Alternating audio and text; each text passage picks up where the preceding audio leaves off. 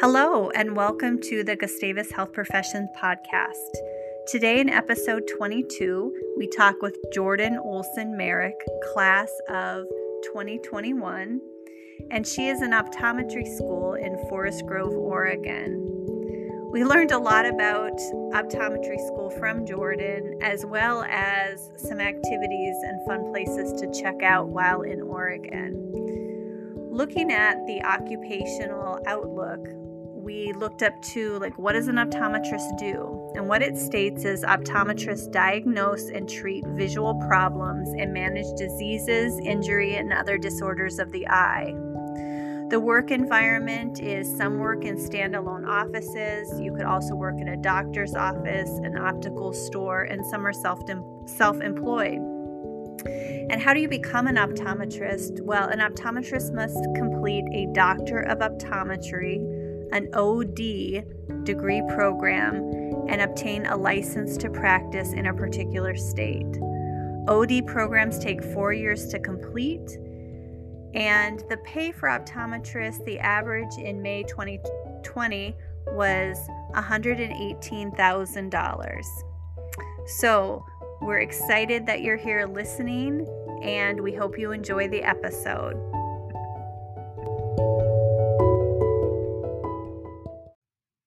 Welcome, Jordyn Olson-Merrick, Gustavus class of 2021. Jordyn is in her first year of optometry school at Pacific University College of Optometry in Forest Grove, Oregon. Thank you for joining us, Jordyn. Of course. Thank you for having me. So, Jordyn, can you start off by giving us an introduction? Of course. So as you just mentioned, my name is Jordyn. I graduated in 2021 from Gustavus. I grew up in Duluth, Minnesota, so just north of Gustavus. There are a few hours there. It was a pretty easy decision going to Gustavus for me. My mom, my dad, brother, and sister all went there and had great things to say. And for a long time, I tried to ignore that because I knew it was predictable for me to go there. But they're people I trusted, and they only had good things to say about Gustavus. And after my 4 years, I definitely agreed with all the good things that they had to say. Gustavus has a community that is like nowhere else, and you can just tell that people care about one another, and that was important to me. My major at Gustavus was biology, and the activities that I did outside of studying, of course, was Gusty Buddies, Tri-Beta, Carrying Hands, and Run Club, of course, and that's kind of how I kept busy in St. Peter. Yeah, that sounds really busy. What is the Run Club? The Run Club is exactly what it sounds like. Just a bunch of us would get together, go for runs around St. Peter, and we would do various 5Ks or 10Ks all together. Just a great way to stay active and take study breaks and be with people who you might not see in the classroom. Yeah, that sounds like a great activity. Thanks, Jordyn. So share with us your favorite Gustavus memory. This is a question that has always been really hard for me, and not because there aren't any, but just because every day was such a good memory. I think honestly because of the people who were a part of my everyday. And so really, I think my favorite memory of Gustavus is just the atmosphere of each day, because you could just feel all the hellos every day, and everyone was there for each other. And I think that's something that I definitely miss, just the community there. Yeah, that's great to hear. So we want to hear about what drew you to optometry. Sure. So it's a long path, and that's because it was the first career that crossed my mind that I saw myself doing. And that was when I was just a sophomore in high school. I put in contact lenses for the first time. And I think I just realized in that moment how much vision can impact our day-to-day lives, and realizing that it helps make personal connections in everyone's life, and it can just have that automatic effect. And from that, I went into Gustavus with that in my forefront, but then I made sure to check all the other departments in healthcare just to see if there are any other ones that I haven't come across in my own life.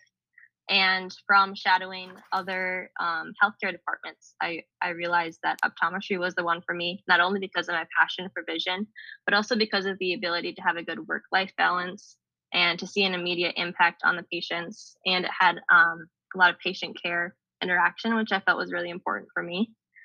And from that, I got the job working as a optometric technician, and that was really important for me too and impactful in my decision because I was able to see what my day to day would be like as an optometrist and kind of how all the moving parts looked in a practice and all the background stuff as well.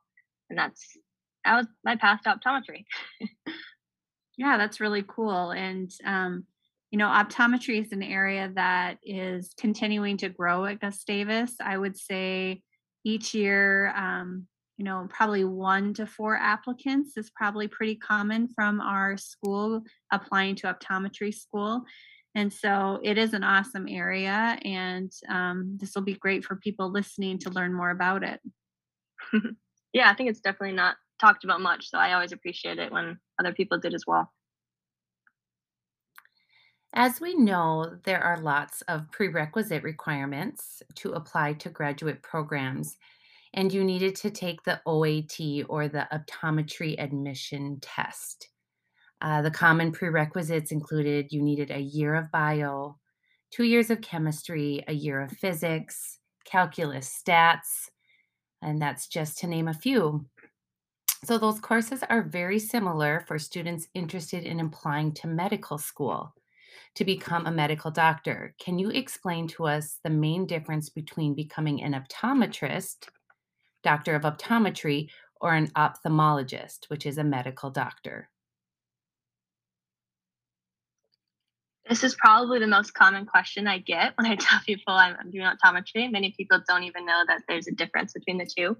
Um, and honestly, depending on the practice, an ophthalmologist and optometrist day to day can look very similar, but they could also look very different just depending on the doctor themselves and the practice itself. The main difference that I can think of right off the bat is the schooling, obviously. An ophthalmologist attends medical school and then completes residency in ophthalmology, while an optometrist attends optometry school and then could practice right after that, or they could specialize in low vision, vision therapy, pediatrics, contact lenses. And then optometrists could work in a practice by themselves, or they could work in a practice with other ophthalmologists and optometrists too. In the past, I feel like it was often described as simple as an ophthalmologist can perform surgery while an optometrist can't.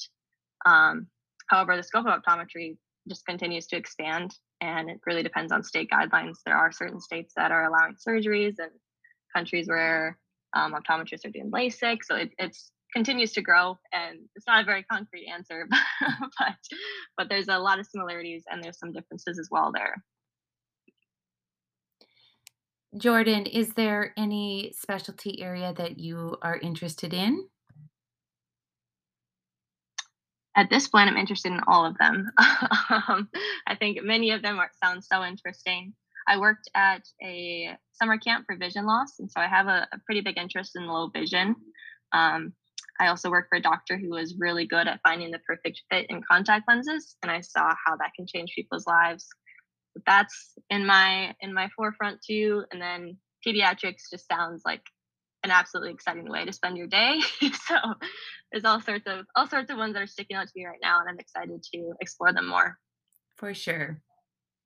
Great. Well, while you're talking about exploring, we're interested to know more about optometry school. So you're in your first year right now. So I'm wondering if you could break down for us like what you know right now of what those years are going to look like and how it evolves as you're in school. Definitely. So it's a lot, is what I've come to learn. My schedule is 10 classes and 6 labs. Of course, Wow. some of those are more credits than others, but it's a lot to juggle. That was a big transition just to be able to even remember which classes I was in in the beginning. Um, and and even in this first year, we are doing a lot of hands-on labs as if so we have exam lanes. We're doing things that I'll be doing when I'm 45. And then second year is pretty similar to first year. Third year, it's a little bit more split with clinical time and then also um, still doing courses. So that can be hard to juggle, and you're studying for boards as well. And then in your fourth year, at least here at Pacific, you actually do externships the entire year in 4 different locations. And so really we'll be on campus for 3 years, and our fourth year will be moving about. So for an externship, and you're out in Oregon, can you choose to, you said 4 different locations. Can you choose to come back to Minnesota? How does that work? Yeah, so there's actually a list of the externships programs, and it's as wide as the eye can see. There's some abroad, there's some in the States. Um, so yeah, it really depends on the individual. A lot of people will choose to go back to their home state for at least one of those.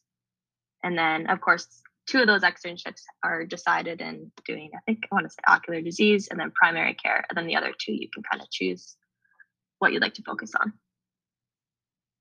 Yeah, that's really interesting. So how many students are in your first year cohort with you? So there is 98 of us. Could be 97, but I think it's 98. And it's great because that sounds like a lot, but we have a very good community here as well. Everyone has each other's back and just wants to see each other succeed. And I'm trying to think, you probably know this better than I do, but is there around 20 optometry schools, accredited optometry schools? Does that sound about right? Yes, I think that there might be 22, but yeah, right around 20 there. And then there's 2 in Canada. So pretty large percentage of the students here are actually from Canada. Really? Okay. Yeah. That's cool.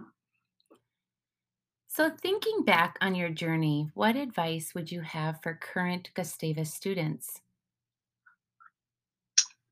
Yeah, I think my biggest piece of advice would be to take the time you need to determine what path like you're truly passionate about. Um, because I think you can feel rushed to figure out what you need to do, but I think it's important to take the time to really figure out what you are going to want to spend your every single day focusing on, because school is hard, and whenever I'm feeling overwhelmed or challenged, it's the reminder of why I'm here and why I'm doing this that gets me through it. And I think if you didn't have that underlying passion, it'd be really, really easy to want to just give up. And so that passion is what's going to get you through the hard times for sure.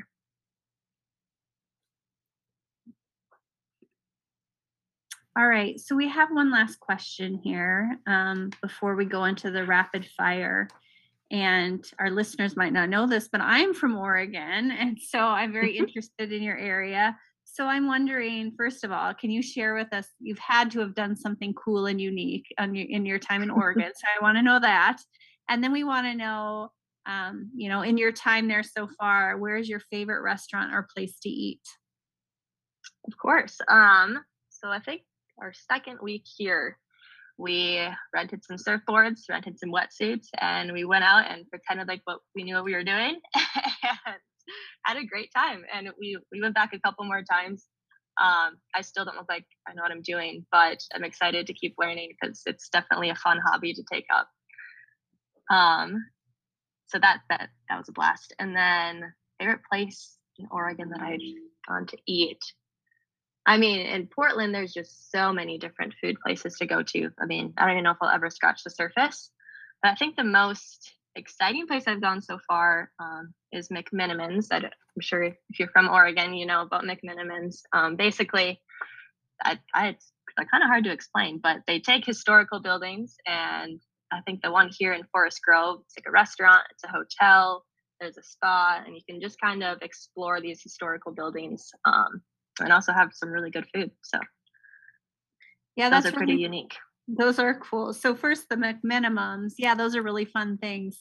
My favorite one is in Portland and it's an old school. Have you been there yet? Hmm. They I turned went to into a a concert restaurant. there. Yeah. Okay, yeah, that place is amazing and really cool to go to. I like the detention room and they have just Hmm. really cool little areas. And I love to hear that you went surfing because this summer I was on the Oregon coast and my son Luke, who is 14, decided he wanted to go surfing and got a wetsuit. It didn't go too well.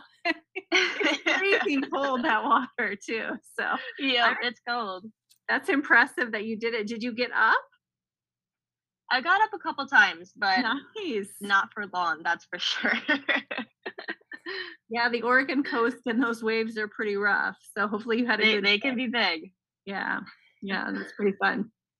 Okay, so to end up here, we just got some fun questions for you. So they're called the random rapid fire. So we'll just go through them quickly. So, a favorite sport tradition. Favorite sport tradition. I love watching MLS soccer, and the team here in Portland is the Timbers. And each time they score a goal, they actually chainsaw a slab of wood off of a log, and that just gets the whole crowd pretty riled up, and that's pretty fun. That's fun. I've heard a lot about the Timbers. I hadn't heard about that though. That's cool. So, tell us what fall activity you enjoy the most. I think I would say hiking. I think that hiking in the fall is perfect because it's not too hot and it's not too cold, and the trees are beautiful. So yes, hiking would be my answer. Great. What is your go-to dessert? I don't think you can beat a warm cookie or a warm brownie. That's the top two favorites, if I can do two. Well, those are hard to beat. So, what is your favorite podcast? Kind of all over the place in podcasts. The one I've listened to the most, probably My Favorite Murder. Somehow I got talked into crime podcasts being entertaining, and they are. So My Favorite Murder. Yeah, that sounds pretty interesting to have. Okay, and our final question that we love to ask is, can you define success? I think success can look so different from person to person and from individual situation to situation. But I think it can be as simple as just progress, whatever that looks like for each person. But I think success is just moving forward. And yeah, that's as simple as I'm gonna make it. Yeah, I like that. Making progress, going in the right direction, putting one step foot in front of the other. Yeah, that's a great definition Definitely. for that. Well, Jordyn, we really appreciate you joining us today and sharing your experience with optometry and your time in Oregon. So we really appreciate it. Thank you. Yes, Thank you thank so you much so for having much. me. Good to hear from you.